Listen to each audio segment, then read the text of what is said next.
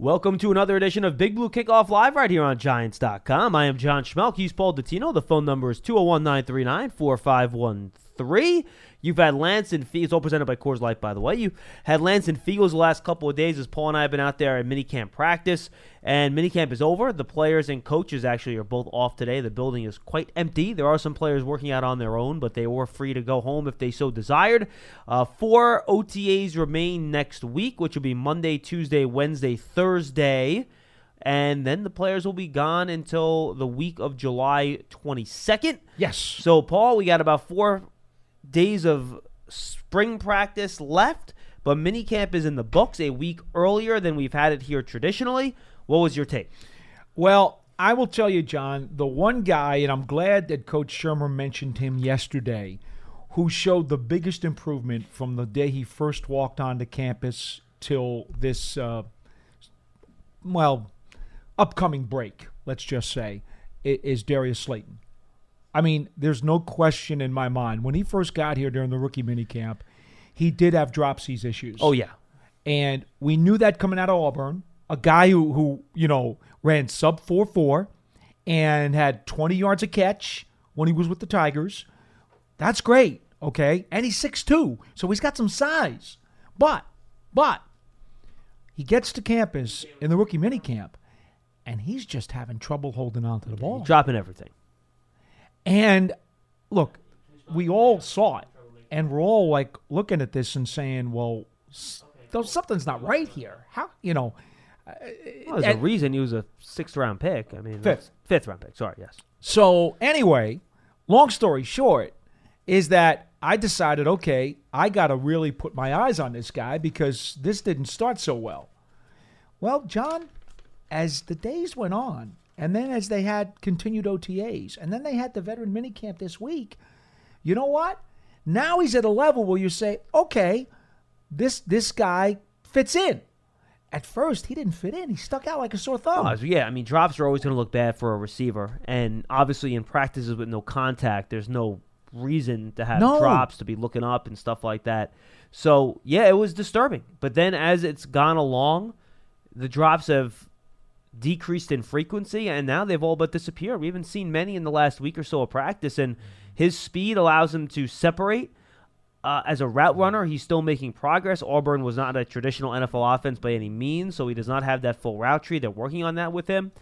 And we're not in the classroom. We don't know how he's handling things mentally and, mental errors, things like that. It's hard for us to see that at training camp. But I do know he's fast enough and quick enough to get separation. He's catching passes short, intermediate, and deep levels of the field, and he's finishing plays now. So I agree. I think of all the guys that have been here, he's making the biggest jump. He has made the biggest jump. Now, you know what's interesting? You know how I feel about the receivers room. I have always said, well, you know what? There are 2 qualities here that we're not sure that they have. We don't know for sure if they've got the skyscraper. And at this moment, I mean, the tallest guy amongst the receivers, I guess there's Alonzo Russell and there's Reggie White, the tallest receivers who are here in camp. I don't know that either one of those guys is going to make the 53, okay? So it's possible that either Slayton or Latimer might wind up being the tallest receivers on the team by the time they open the season, right? Sure. Okay. And by the way, I don't think it's a guarantee. I'd be surprised, but I wouldn't call it a guarantee Slayton's on the 53. I'm not saying that it is either, but at least now he seems to have more of a chance as we're watching him develop. Correct. So, that's something that still I'd like to see, but they may not have one by the time the season opens. They may not have one all season.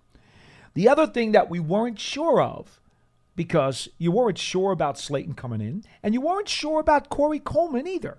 We didn't know that he would make this team as a receiver. We know he's a hell of a kick returner, but we didn't know if he could make the team as a receiver in year 2. Now, Eli Manning the other day said that Coleman admitted to him that when he knows what he's doing, he feels like he can be really good. And Eli said as much. But last year, coming in during the middle of the season, he was having a hard time picking things up, and that contributed to his lack of production as a receiver. He was a flash player. So here's my thing. At least right now, I'm thinking between Coleman and Slayton, one of those burners is probably going to make it. Maybe even both. Yeah, sure. I agree with that. So that's kind of nice. And you can throw Latimer into that category, too. He has deep speed in order to get behind the defense. Not like those guys. Benny Fowler's a little bit different for me. He's more of kind of that big possession slot receiver, which I think is a little bit of a different of a profile than the other guys. Is Fowler 6'3"? He is a little taller, I think he's 6'1", but he's very thick. He's one of those guys that kind of wins with power a little bit. Should I have? He's 6'1", 212. Okay, because I was going to say, did I leave him out when I said one of the taller guys in the room? Okay. But to me, he kind of is that.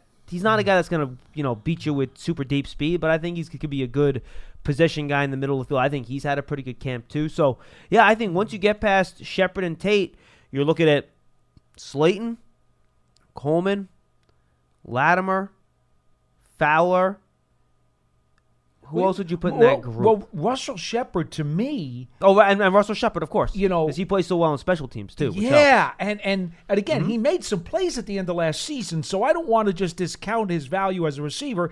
I think he is a back end of the depth chart receiver, but his special teams, and Latimer's too, really give them kind of an edge in that category. Yeah, and I think there's a decent shot they keep 6 wide receivers this year, only because so many of these guys can help you on special teams.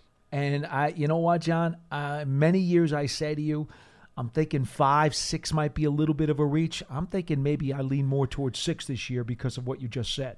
The other guy that's really impressed me too, Paul, and obviously the coaches as well, is DeAndre Baker. Whenever somebody can elevate himself from the second team to the starting team just based on his play, and that's what he did, he looked very, very good. And what's impressive about it to me, and we talked about Baker before the draft and when he got here on the show, he was somebody that when he played his best football at Georgia, he won with press coverage and being physical. Well, you're not allowed to do that in minicamp and OTAs. Mm-hmm. You have to play off coverage. So I think it was you I had the discussion with on the show. It might have been Lance or Fiegels. I don't remember. I was worried about that because Baker, when he can't press at the line of scrimmage and he has to play off and he has to depend on, his raw athleticism to cover and things like that, he struggled sometimes at Georgia. He gave up some plays. You have not seen him give up a lot of plays over the course of spring practice this year. You just haven't. He's been all over receivers all the time, and frankly, he's been less physical down the field in recent practices too, and less flags have been thrown on him. So I think the coaches are very happy with what he's done, and I think it's good for a cornerback position. He's just like this. He's not one of these guys that gets emotional, running and screaming and yelling. He's up and he's down. He's up and he's down. He's mercurial and things like that. He just seems like a really, really steady guy. Nothing's going to bother him. And that's what you need at cornerback, right? Where if you have a bad play, you don't worry about it. And I think he has those type of characteristics. Well, when you consider the fact that Beal has had a very good spring and Baker has had an improving spring every single day, and Love has certainly shown some really nice flashes as well. I think Haley's outplayed Love. I think so. I think so too. But Love has done some nice things. Sure. And we got to see a little bit of Ballantyne. Yeah, a little bit. And he made a couple plays in Thursday's practice, actually. One play was really nice. You would have appreciated it. They were playing, I think it was a cover 2, but he was in a short zone. And they tried to get the ball over his head into that little turkey hole in the cover 2 behind the short zone. He read the quarterback, got back, jumped, and got his hand on the ball to knock it away. I thought it was a very intelligent, heady play that required anticipation from a guy that's obviously from a Division II program. And clearly he's further away than the other guys are. Right. We understand that. That's going to be a natural progression. So I think he's got a little bit further to go as you try to earn meaningful snaps on the 53. Now, at the same time, John, we just said maybe keep 6 receivers. I might wind up keeping an extra corner too and maybe taking one less safety. And I might have to take one less of another position because I just like the quantity of quality prospects in the corner room. Well, let's see. Now. You're going to have Jenkins. Baker's not going anywhere. Beal's not going anywhere. That's 3 that we're going to be there. Yeah, Haley and Love. You figure Haley and Love are both going to make the roster, right? So that's 5. Ballantyne is somebody they like enough. I think he's probably going to be set. Do you keep a 7th? Well, all I'm saying is you keep 6 and then only 3 safeties. Well, safety, you're obviously going to have Peppers and Bethea on the roster. And Thomas. and Michael Thomas is going to be there. That's it. You could get to 10 DBs if you wanted to, if you don't keep a ton of linebackers. See, I don't know that I would go 10. I think I'd go 9 and make it a 6-3 split instead of a 5-4 split. Yeah, I don't think 9 is. I mean, 9 is pretty typical, right? Yeah. Yeah, but usually the split's 5-4.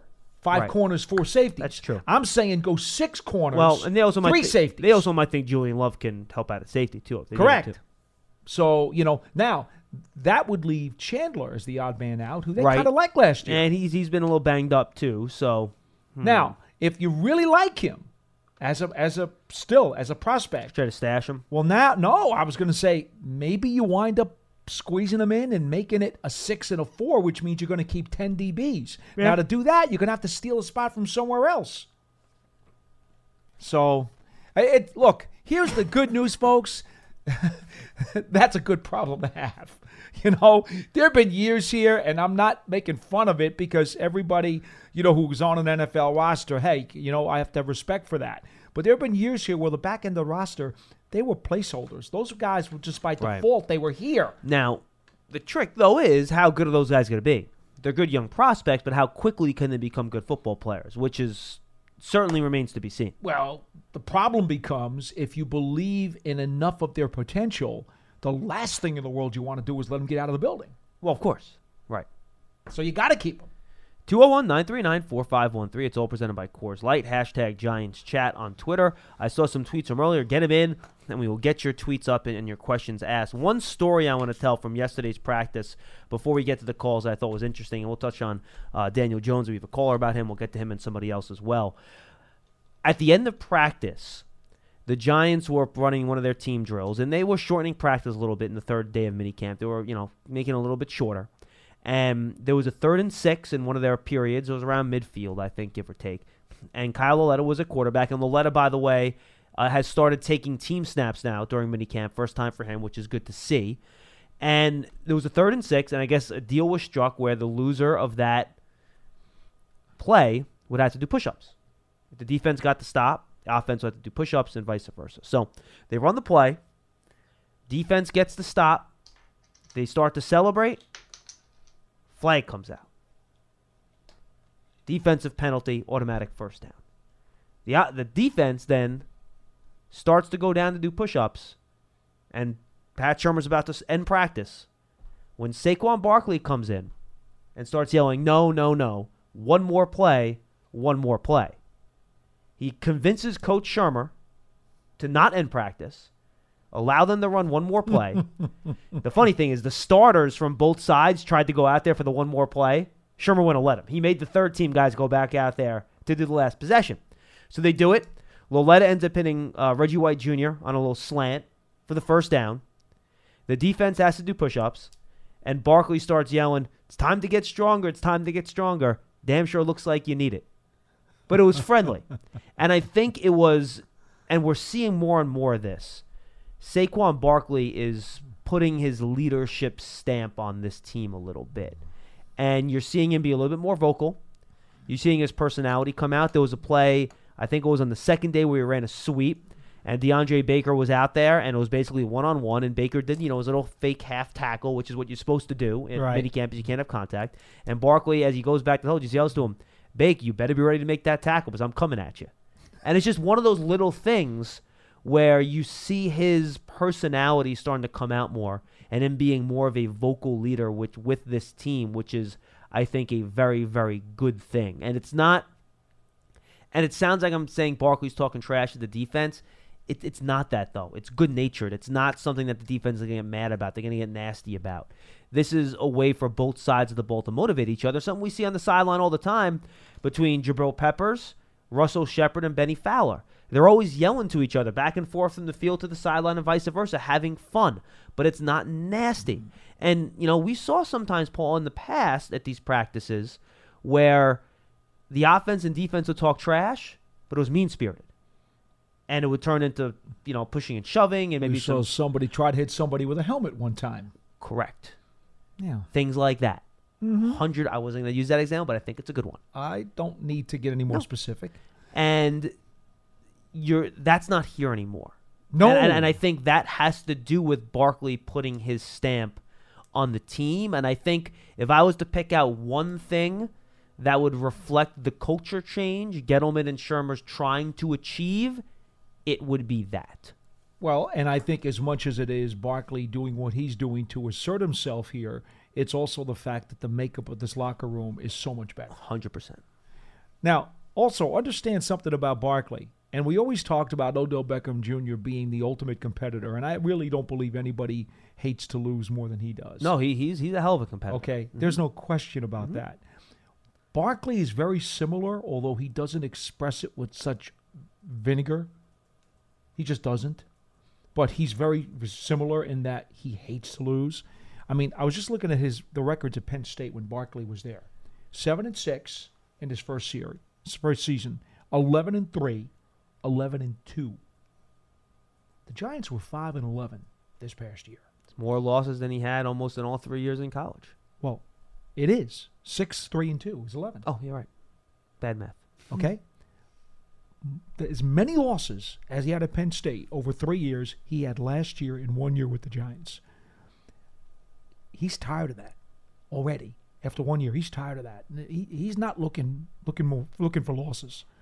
And I think he understands that the coaching staff and this organization, this general manager, they want him to be at the forefront of the wagon. They want him to be in that driver's seat, and he's willing to take it because he knows that that's probably the best way for this team to succeed. And he has been such a willing guy to step up, and that's what you're talking about. That's exactly what you're talking about. He's just such a good person. He's so respectful. He's enthusiastic to do everything, and I feel like it's just that type of thing's contagious. When you see the best player on your team doing stuff like that, everyone else in the team's more willing to do it. And you know what's funny? Like, it was a perfect example. Let me just give one example real quick. Yeah. I see Matt Cohen here, and it reminds me of it. So we were doing our big specialty shoot. About losing? No, not that. We were doing our big specialty shoot last week, and I think we put some stuff up on Instagram and our social media about it. I think you saw it, where basically all the stuff that gets shown on the scoreboard and graphics, and it was a player day off, and basically we just run through the whole roster. They all go out to the field house. We have like a dozen different stations, and the guys do all these different things, and they take pictures, they do videos, things like that we use for social media, the stadium, whatever. And Barkley comes out there, and he's sitting there doing a station, and he's always good about this sort of stuff. And he walks away, and he wants to go to the next station. And all these players have a big list. I mean, they're out there for a while, and everyone wants to get out of there.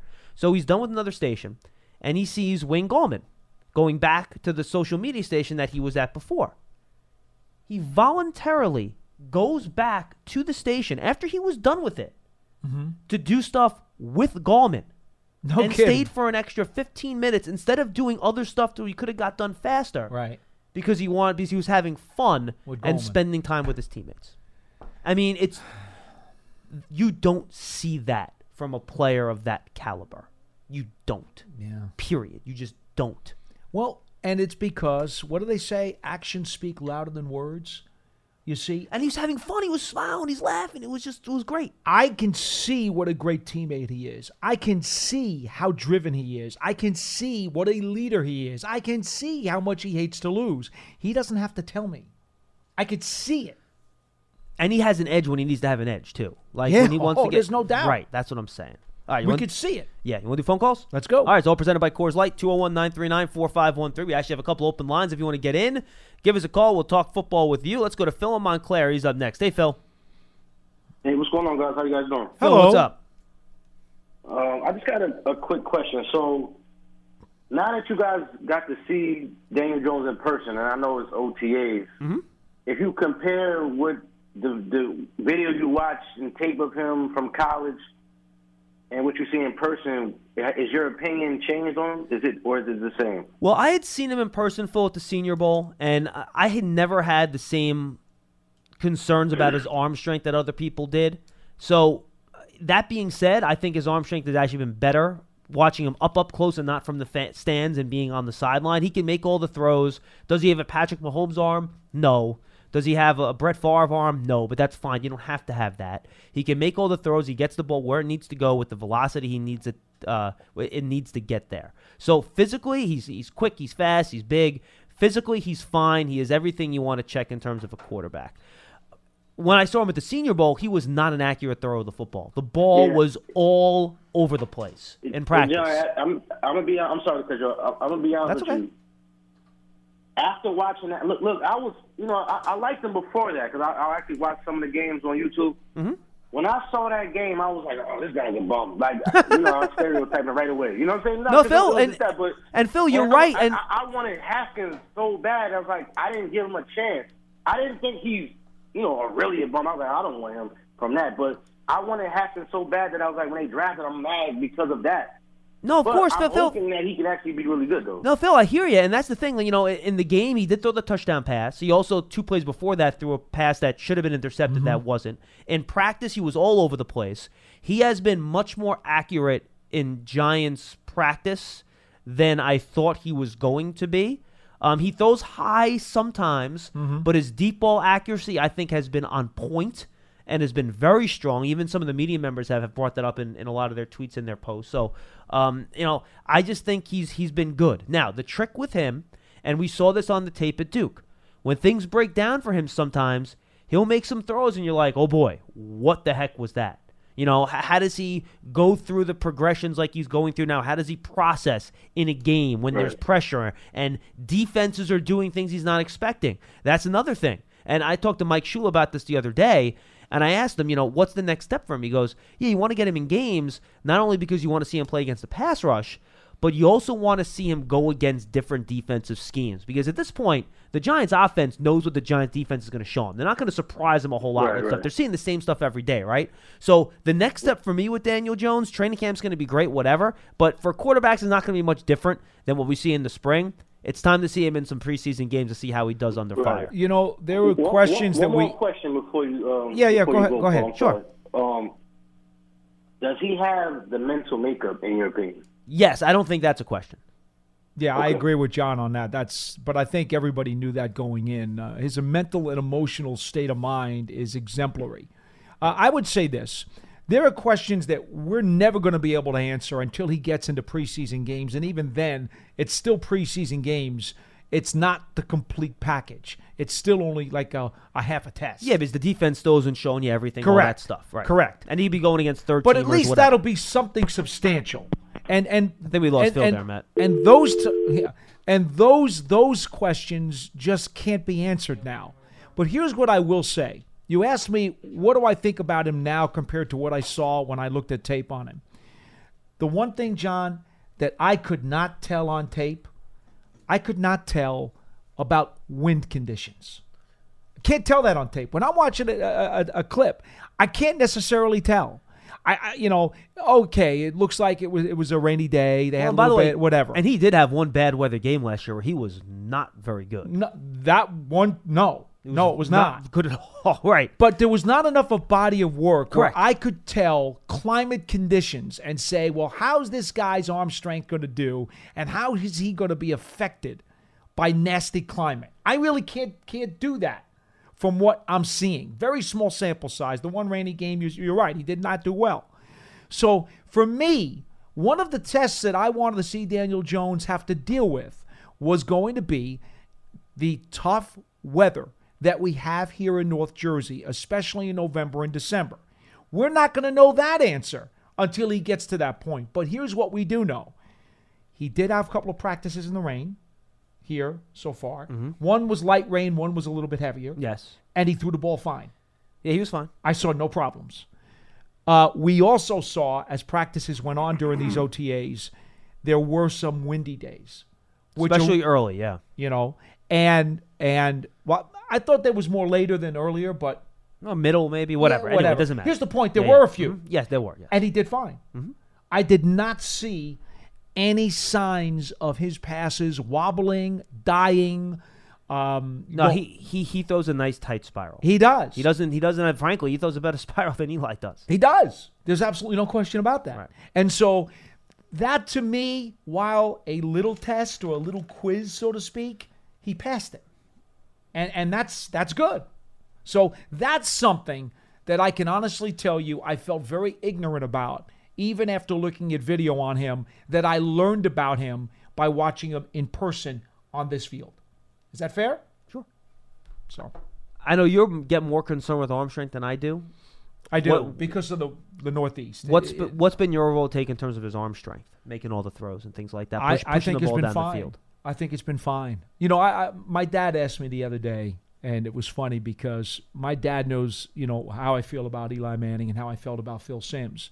And he said, so what do you think about the arm? Because everyone said so much about it. And I said, well, Dad, Kerry Collins had the best arm that I've ever seen in Giants history. I mean, much better than Simms? But Simms had a cannon. No.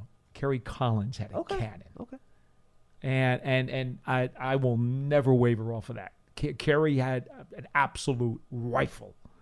And he could throw with mustard even the 70-yard bomb. I mean, he had some real gas behind that throw. So that's the best arm I'd ever seen. Phil had a very good arm, okay? Eli has a terrific arm in terms of distance. He can throw the deep ball 65, 70 yards, but it won't have as much mustard on it. You thought Simms had a better arm than Eli? Well, Simms could put more juice on it. That's the difference. See, because when people say better arm, so basically you're telling me on a 20-yard out, Eli's throw is going to have a little bit more arc on it than Simms is going to have. Simms is going to be more of a straight line. Yeah. Okay, got it. Yeah, and that's the thing, because when you talk better, who's got the better arm? Are we talking about the ability to make a 70-yard bomb, or are we talking about having to throw a 20-yard out on a rope? Right. There are differences. Sure, absolutely. And that's the thing. Kerry had mustard on the ball no matter how long he threw it. He had mustard on every single throw. He also had touch too, but if he needed mustard, he could put it on any throw in the entire route tree. That's what made his arm the best arm I've ever seen in my 37 years. I think Davis Webb had a terrific arm. And probably a better arm than Daniel Jones. Absolutely. Mm-hmm. Okay? I agree with that. I think Simms had a terrific arm. I think Eli has a terrific arm for his depth. Doesn't have as much juice as those other guys did on the 20-yarder. But throws a really strong ball. I think Daniel Jones is right there underneath those guys. Feel free to disagree with me, and I'm sure you will. Maybe not. I don't think Eli's been as sharp this spring as he has been the last couple years. I think more balls have hit the ground than... I don't see a step back in the physical ability. I just have seen him miss more throws. That's just my take. See, yeah, I figured you would disagree with me, but that's that. Well, here's like for example, if you looked at his raw completion percentage in practice, it's not very good. I think it's going to be a lot lower than it has been the last couple. No, of years. see, this is why I'm not going to disagree with you, because I think if you had cataloged every one of his stats in practice this year, his numbers would be down. But here's where I'm going to put a little asterisk there. I think he's had more passes defended this spring than he has necessarily thrown uncatchable balls. Okay, I could see that. So, and that's why it's funny. I've had this, I don't want to say dispute, but there have been people on Twitter, right? You can call it a dispute. It's okay. No, it's not really a dispute. It's a clarification. You are very disputable. I can be. There have been some practices that the media has seen, and some of the writers have put things up on Twitter. Eli's 0 for 4. Or 1 for 4 in the 7-on-7, or 1 for 4 in the 11-on-11, or whatever it is. And he's not throwing the ball well. Eli only completed 1 ball. Okay, but here's the problem, and I've tried to explain this to a few people who have questioned why there's a variety of opinions on a Manning practice. Well, because here's the thing: if I see that Eli has thrown 4 catchable balls, but only 1 was completed because the receiver dropped one, because the receiver maybe didn't make an effort on another, and because maybe on the other incompletion, the defensive back made an outstanding play to knock it out of the receiver's hands. Well, so maybe Eli's 0 for 4, but he threw 4 catchable balls that were in the box. See, to me, that's a good practice. No, that's fair. I agree with that. And that's where the problem is. So I'm with you. I think Eli's stats, if you kept him during practice, would be lower, but I don't necessarily think that means he has been less efficient in terms of the quality of his throws. Okay. I would have to go back and take a closer look at my notes on that. But, yeah, okay, that's fair. And that's how I've tried to explain it to some of the folks who have tweeted me about it. 201-939-4513. Back to the phone. Let's go to Mike in Atlanta. Mike, what's up? Hi, guys. How are you? What's up, Mike? Hi. Just wanted to get your take or opinion on starting to think about trading Evan Ingram, and I'll tell you why. You guys touched upon this before. Hear me out. You touched upon this before, and it's really apparent now that this is Barkley's team. And you start to have to question, with Ingram's health history, he missed a mini camp again this week, whether there really is a place on this team anymore for a 235-pound tight end who simply can't block, and whether we should really be starting to look at trading him now while he's got maximum value and really make this about a team in Barkley's image. It's not basketball on grass anymore. This is about hog mollies, running the ball effectively. We got C.J. Conrad now, who I know he hasn't put the pads on yet, but if you watch the tapes, he played in the SEC, same conference as Ingram. Relax with a C.J. Conrad. Look, I happen to like C.J. Conrad. He's my dark horse, so you don't have to sell me. But I got to make something very clear to you, and then I want John to take over on this one. Very simply put, okay, even if you wanted to, if you did not believe that Ingram was going to be part of the playbook and the game plan, which I happen to totally disagree with you. I think he's going to be a very big part of it. He was really important the last 4 games of last year. So that premise, look, I'm not even going to argue that with you because you're clearly on the other side of the world on that one. But here's the problem. Even if I were to buy that, you can't tell me that he is at his max value right now because he is yet to play a full, healthy 16-game season. And even now, he's missed some time during the spring. So, no, Evan Ingram is not at max value because he is yet to prove he can go out there for 16 games and fulfill the potential that he had as a first-round draft pick. He hasn't done it yet.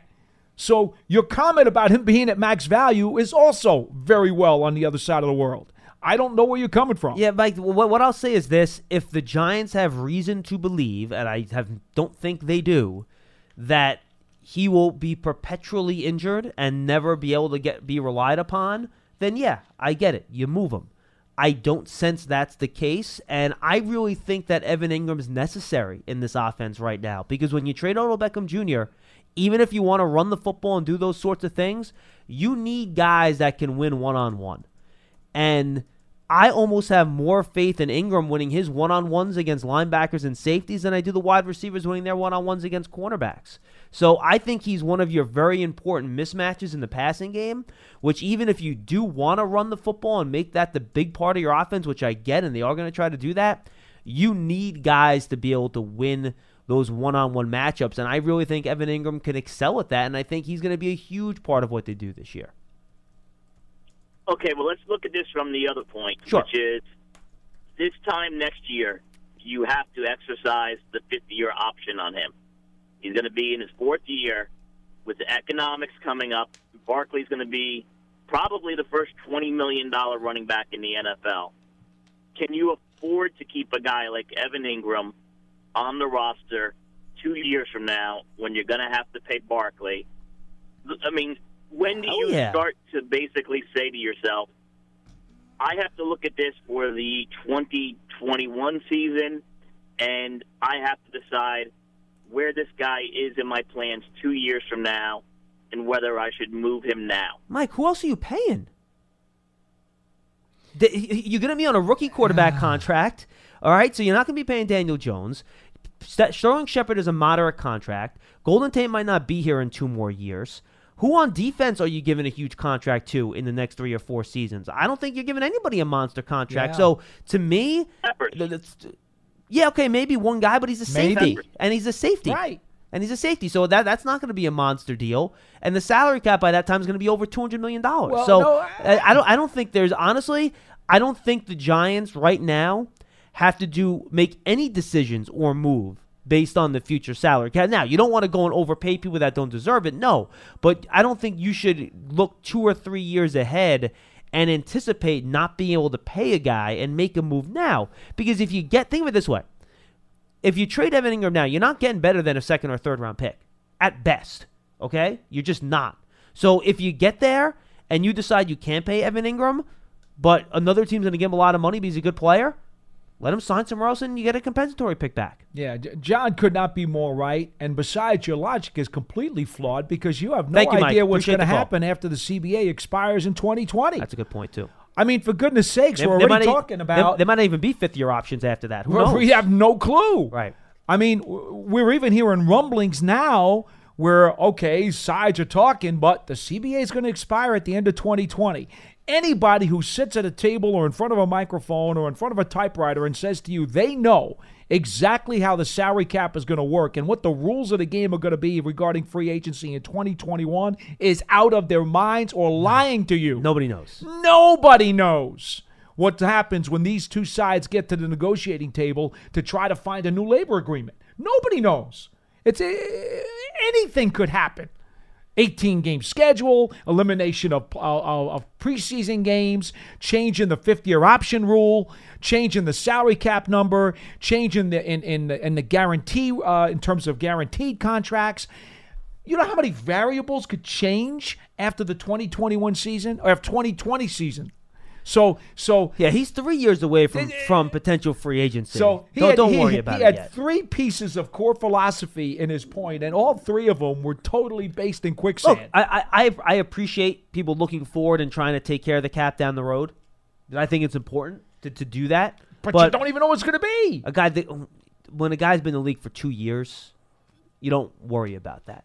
I mean, do you think I'm thinking of an example. I mean, I think Sterling Shepard was the first player from his draft class to even get a contract extension. Yeah. And he was a year before Ingram. So I'm not worrying about Evan Ingram yet. You know, there was the same group of people that last year were like, oh, we should trade Sterling Shepard because we're never going to re-sign him because of Odell. No, but that's the point. No, you don't know. I know. So many things can change between now and 2020. It's amazing. You know, I'm not going to say things that could happen that are bad, but you just don't know. And by the way, you just don't know. Ingram is still one of the younger guys on this team who they're hoping to build around as they continue this reconstruction. So why would you off him when this is a team that's supposedly on the up? And this team needs him, Paul. They need guys in the passing game to win. Oh, well, hey, I'm glad you called. I hope we set you straight. I was a little premature there. I know. That's okay. There we go. I got a bad feeling about this. Hallelujah. Losing his mind. Mr. Illness. He wasn't right in that. Enough jokes. I am happy. You're a madman. And here we go. Hello, Charlie. How are you? Hey, John. Hey, What's Paul. up? Hello, Hey. Charlie. I'm going to campaign for John to at least put that away because here's the thing. Is he making too many good points? No. Okay. He's been better. But most of all, the Giants have reconstructed their offensive line to a point where we all believe it's going to be to Charlie's satisfaction. Therefore, he's not going to be coming from Mars anymore. Until Charlie declares to me he is satisfied, it's not going away. All right. We're getting there, though, Charlie, right? Yeah, we are. We're getting there slowly. Hey, I got a question. This is perfect. This is a good lead-in. Because remember last year? I think it was.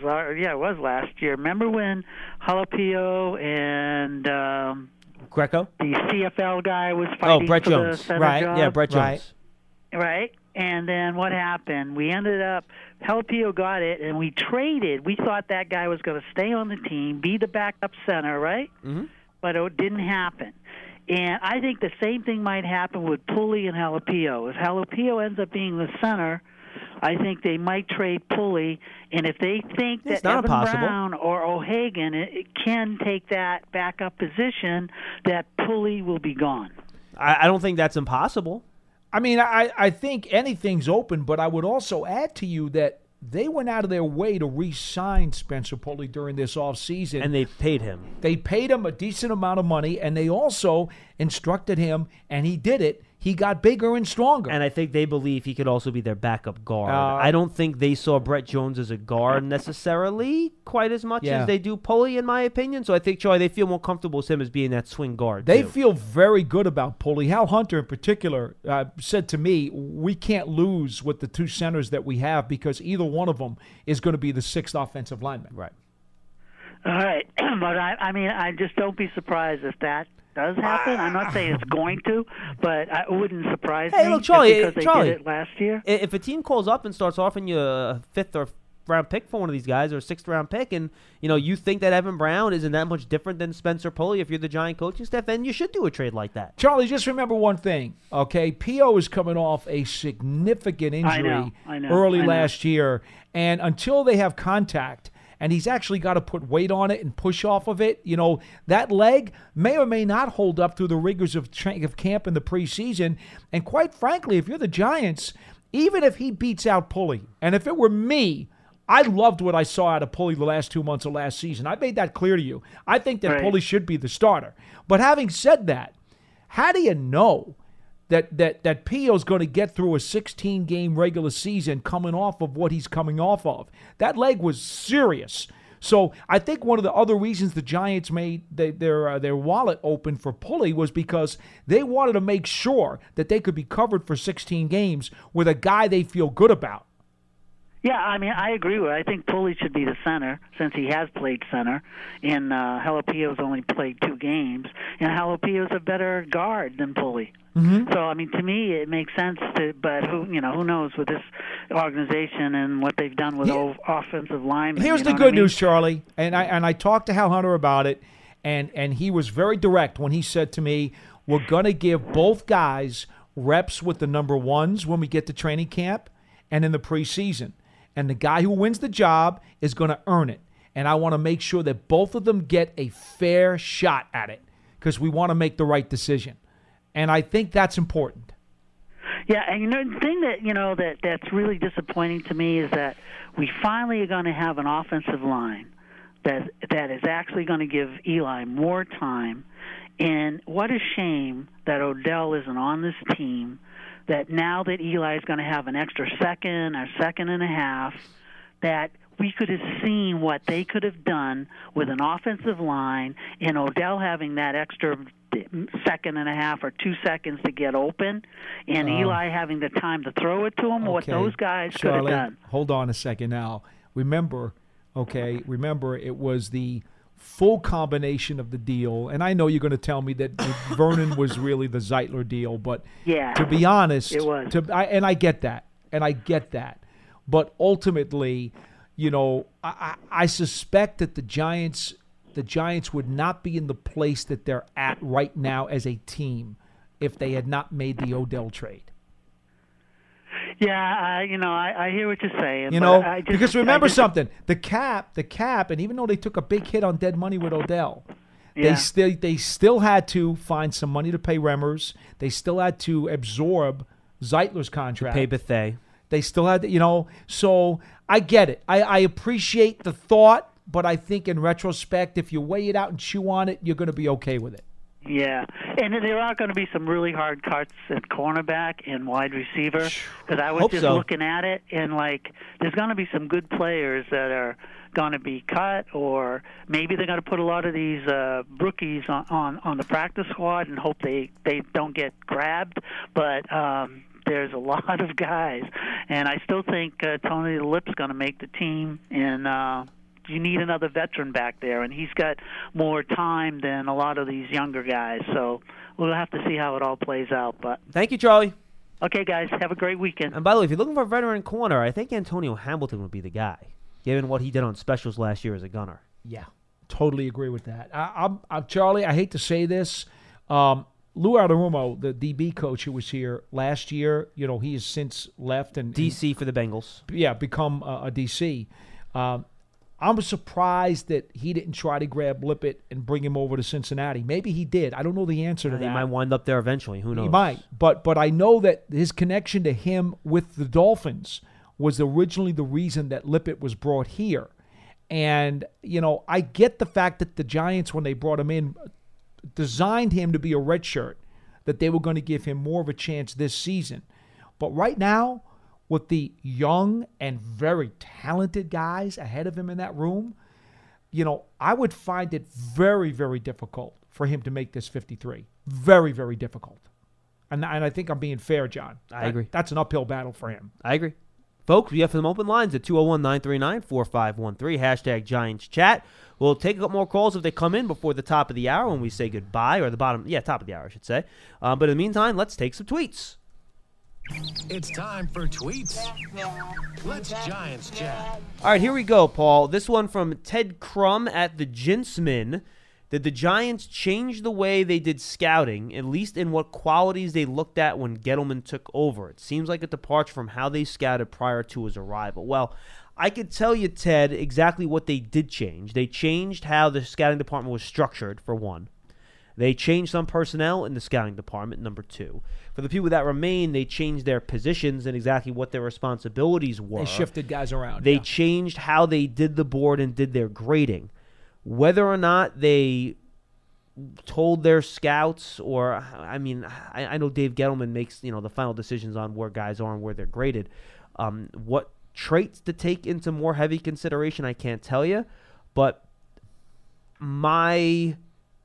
without having an actual answer, my impression from watching this regime draft versus watching the previous regime draft is that the previous regime very often was more interested in athletic skills than football skills.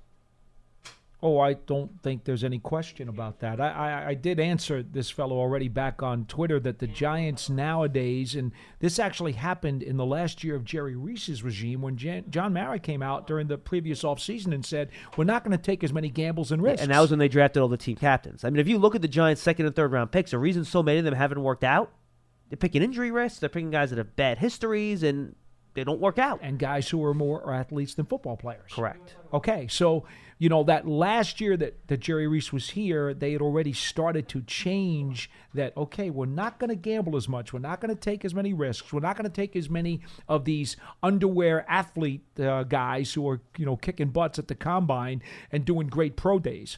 We're going to start taking guys who are solid, down at home, true, blue-blooded, heart football players. And that kind of started a little bit people that last year at Jerry Reese. Love to play football. You know what I mean? And just love it. And I think I do it with a smile is a bad cliche, but we used to have a term. Love it. It's part of them. We used to have a term some years ago, earlier when I was in this business, called slobber knockers. And those were the guys, the real lunch pail guys, the blue-collar guys who just wanted to play football. They didn't care if it was a hurricane or a tornado outside. And by the way, Saquon's they one just of those, wanted to play. And by the way, Saquon's one of those guys. Yeah. So slobber knockers. I'm going to bring it out of the woodwork, okay? I haven't used that term in a long time, but I'm going to bring it out of the woodwork from earlier decades ago. They're drafting more slobber knockers now, more so than ever. In fact, it's almost to the point where under Dave Gettleman, if you're not a slobber knocker, I don't think you get drafted. Yeah, I think that's part of it for sure. So, all right, we got a couple more calls up. I will get to you before the end of the show. I want to do one more tweet. Anthony at YFootballIN. I see your other tweet about your top 10 players. I'll get to that next week. I'll get to this one for now, though, since I have some more calls I want to get to. Who are you most intrigued to see at training camp?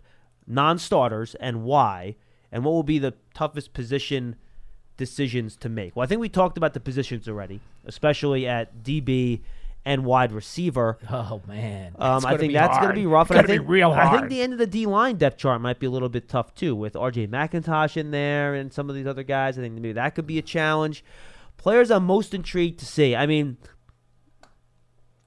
I've seen so much wide receiver cornerback stuff. I'd like to see DeAndre Baker when he can play press man.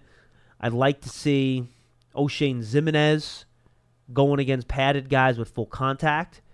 If I had to pick one guy, it'd probably be him. And I'd throw Lorenzo Carter into the mix for that too. Because look, when you get to training camp, folks, in years past, I wanted to see if the Giants offensive linemen can block their defensive ends. Now I want to see, can the Giants edge rushers beat the Giants offensive tackles? I want to see Lorenzo Carter go up against Nate Solder in pads. I want to see O'Shane Ximines go up against, Remmers in pads. I want to see if they can win those battles, because if they're not winning in one-on-ones in training camp, when they have every advantage, they're probably not going to win in games during the regular season. So that's going to be insanely important. So that's my big focus, and the guys I want to see, those edge rushers, to see if the Giants can. And Marcus Golden, by the way, I throw him to the mix there too. Bingo. Can those guys get in there and be consistent rushers? Because I think Golden and Zimenez have shown the most in the spring, but who knows if that's going to translate to when the pads come on. John, I always ask these questions during the spring drills. I always say, okay, of all the boxes that the Giants need to check, do they have enough potential answers in all of these boxes to make me feel like they've got a realistic chance with the guys on the roster? And the only box right now that I really don't have any confidence in is the pass rush. The edge rushing pass rushers. As much as I love the X-Man, and I really, really, really love Lorenzo Carter, they haven't proven that they can be a double-digit sack guy in the NFL. They haven't done it yet. Yeah, I worry about the cornerback depth a little bit too. I feel really good about those guys. I feel better about the corners than I do the edge rushers right now. I agree with that, but rookie corners, man. Well, they're going to make mistakes. It's always a challenge. I use Mark Haynes as the example. When I remember when Mark Haynes was a rookie, he was a number 1 draft pick, and Mark Haynes as a rookie made a ton of mistakes. And you winced, and you're like, oh, and you bite your lip, and you bite your tongue. Long term, I love the group. Short term, there are going to be growing pains. That's the only point I'm making. Well, for every terrific play those guys make, they'll probably have a bust. Correct, right. Mm-hmm. And the question is, how much will that hurt you? Right. That's just the way it is. Right. But I agree with you. I think pass rush has to be it. Yeah. So, and to me, that right now is the only box that really doesn't have a lot of proven answers to make me feel comfortable. So, can X-Man be that guy? Can Golden be that guy? Can Carter be that guy?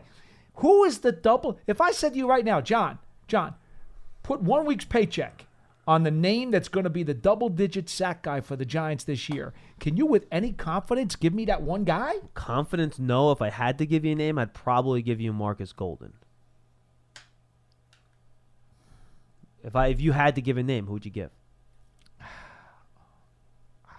I don't know that I have one. No. If I had to guess, I'd say they wouldn't have one. But if you made me bet on one, I'd bet on Golden. I'd bet on Carter. 201-939-4513. I got about 7 minutes here and 3 calls. Let's get them all in. Dan in the Poconos is up next. Hey, Dan, how are you? How you doing, John, Paul? We're great. How are you? Hey, real quick, so you get the other guys in, I just wanted to mention, how people call up every now and then and they're frustrated because they hear, Gettleman's getting criticized and Daniel Long was they shouldn't have picked him and blah, blah, blah.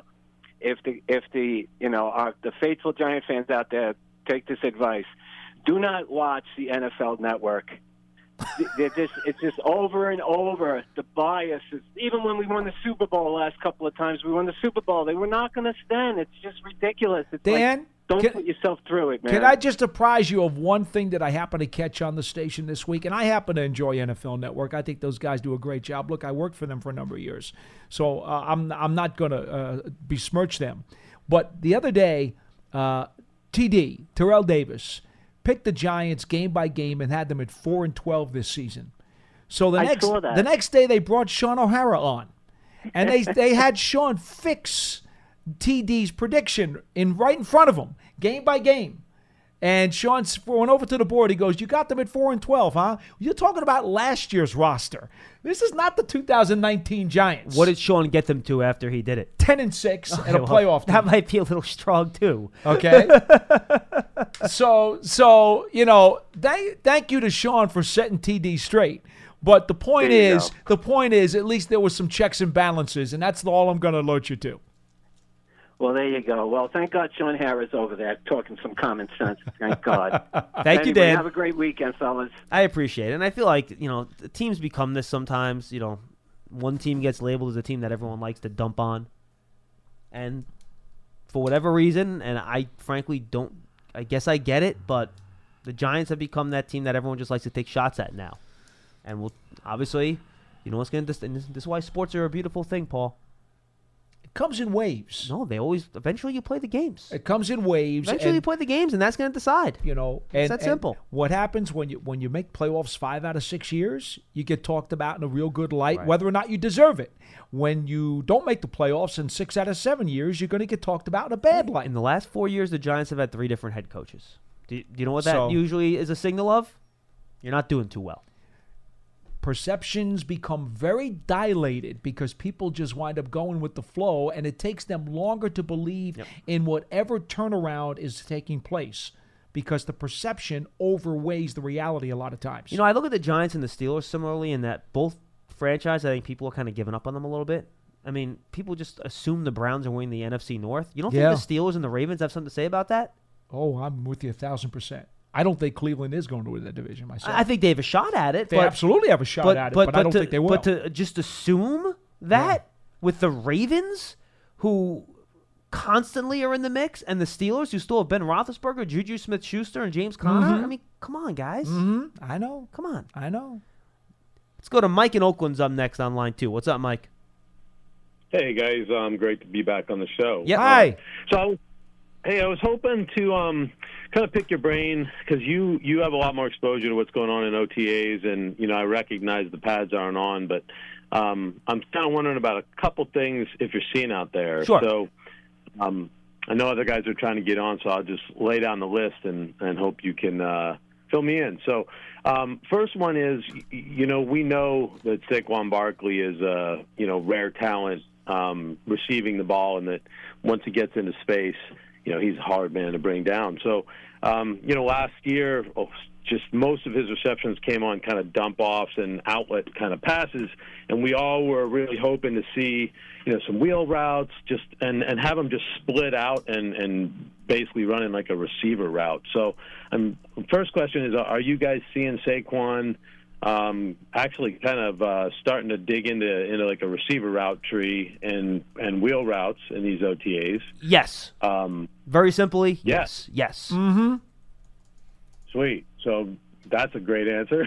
Okay. Very simple. Well, Coach Shula said as much, that the one thing that he would like to see Saquon do in year 2, besides play within himself and not try to do too much because he was that great last year, he wants to see him become better as a route runner and improve his ability in the passing game out of different positions on the field. Mike, the one part thing I've seen them do a lot with Saquon, whether they motion him into the slot or do it out of the backfield, they've figured out ways to get him, especially on third downs, isolated on that inside linebacker, and he just runs away from him, catches the ball, and usually has a ton of daylight ahead of him. So I think you'll see a lot of that this year. And by the way, they're not going to need him to help block as much either because the offensive line can get the job done themselves. Exactly. More freedom for him to do other things. Yeah, it's really hard for me to even conceive of like what the limit is for that, given a competent offensive line and a creative offensive coordinator. It's just it's kind of like an unbelievable sense of excitement for what's coming on here. So, all right, what's next, Mike? Real quick, finish up. Okay, Corey Ballantyne. I'm sorry, Dexter Lawrence. I wanted to ask. I know there's no pads on, but one of the reasons why he's eventually an upgrade to Harrison is besides his health, is in addition to a run stopper, the guy can rush the passer, and so I look for pass rush and counter moves and things that are actually going to let him do more than just kind of play a run-stopping nose. So I'm wondering if you're seeing any of that, and you're able to see stuff like that in OTAs. The problem is that there's not a lot of contact at the line of scrimmage, and the other problem is that we stand on the sideline, right?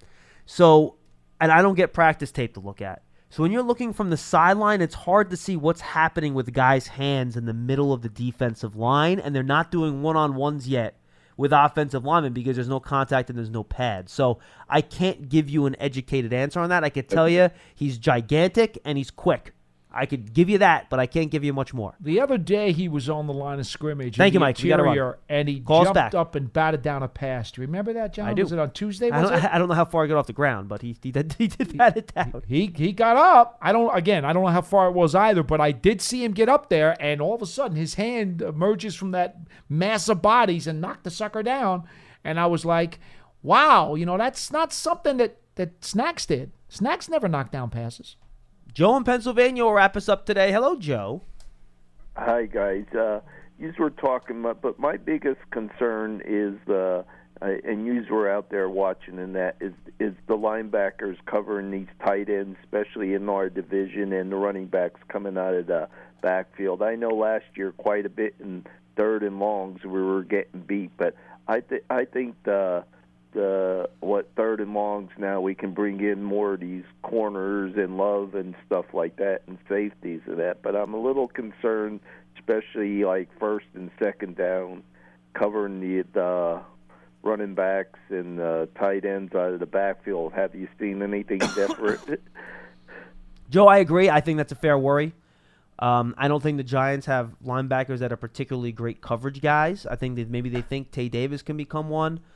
They got this guy Mark McLaurin, who I think is an interesting guy that maybe eventually could develop into somebody, if not right away at some point. Look, I think that is something to be concerned about in the middle of the field. Like you said, I believe on third downs they'll be using their linebackers to blitz a lot more than they have before, and I think both B.J. Goodson and Alec Ogletree, and I think Tay Davis flashed it too, actually, are actually pretty good blitzers. So I think they'll try to use them in that role more than they'll try to get them on tight ends. I think that's why Jabril Peppers this year. I think they're going to try to get him on tight ends as much as possible. But you're right. Sometimes other teams are going to get him isolated. It's just the way it goes. And, yeah, I think that's something that you can definitely keep your eye on to see if they can improve in that area. I think that's fair. I think that's my biggest concern there, or weak point, because I think these corners are young and talented. They're going to make their mistakes, have growing pains, as you said, but I think they'll come up with maybe some big plays too. So hopefully there, and but that's my concern on that. So okay, thank you. Go Giants. Thank you, Joe. Good stuff. Enjoy your weekend. Everybody out there, enjoy your weekend as well. Thank you for being part of the show, and of course, continue to send in your tweets to #GiantsChat. And give us a call right here on Big Blue Kickoff Live. We're back to noon on Monday, and we'll be there for the rest of the summer until we get to training camp. Once we get that schedule, we'll decide where we have to or when we have to do the show, depending on what time practice is. Hopefully, we can keep it at noon, but that might be tough. We will see, see what the schedule looks like. Pat Shermer likes that stuff going on during lunchtime at noon, so that's been the toughest adjustment for us, but we will figure it out. It is what it is. Exactly. For Paul Dottino, I'm John Schmelk. For Lance Meadow and Jeff Fiegel, who are hosting a lot earlier this week. We'll see you on Monday on Giants.com. Also brought to you by Coors Light. Enjoy your weekend, everybody. Adios.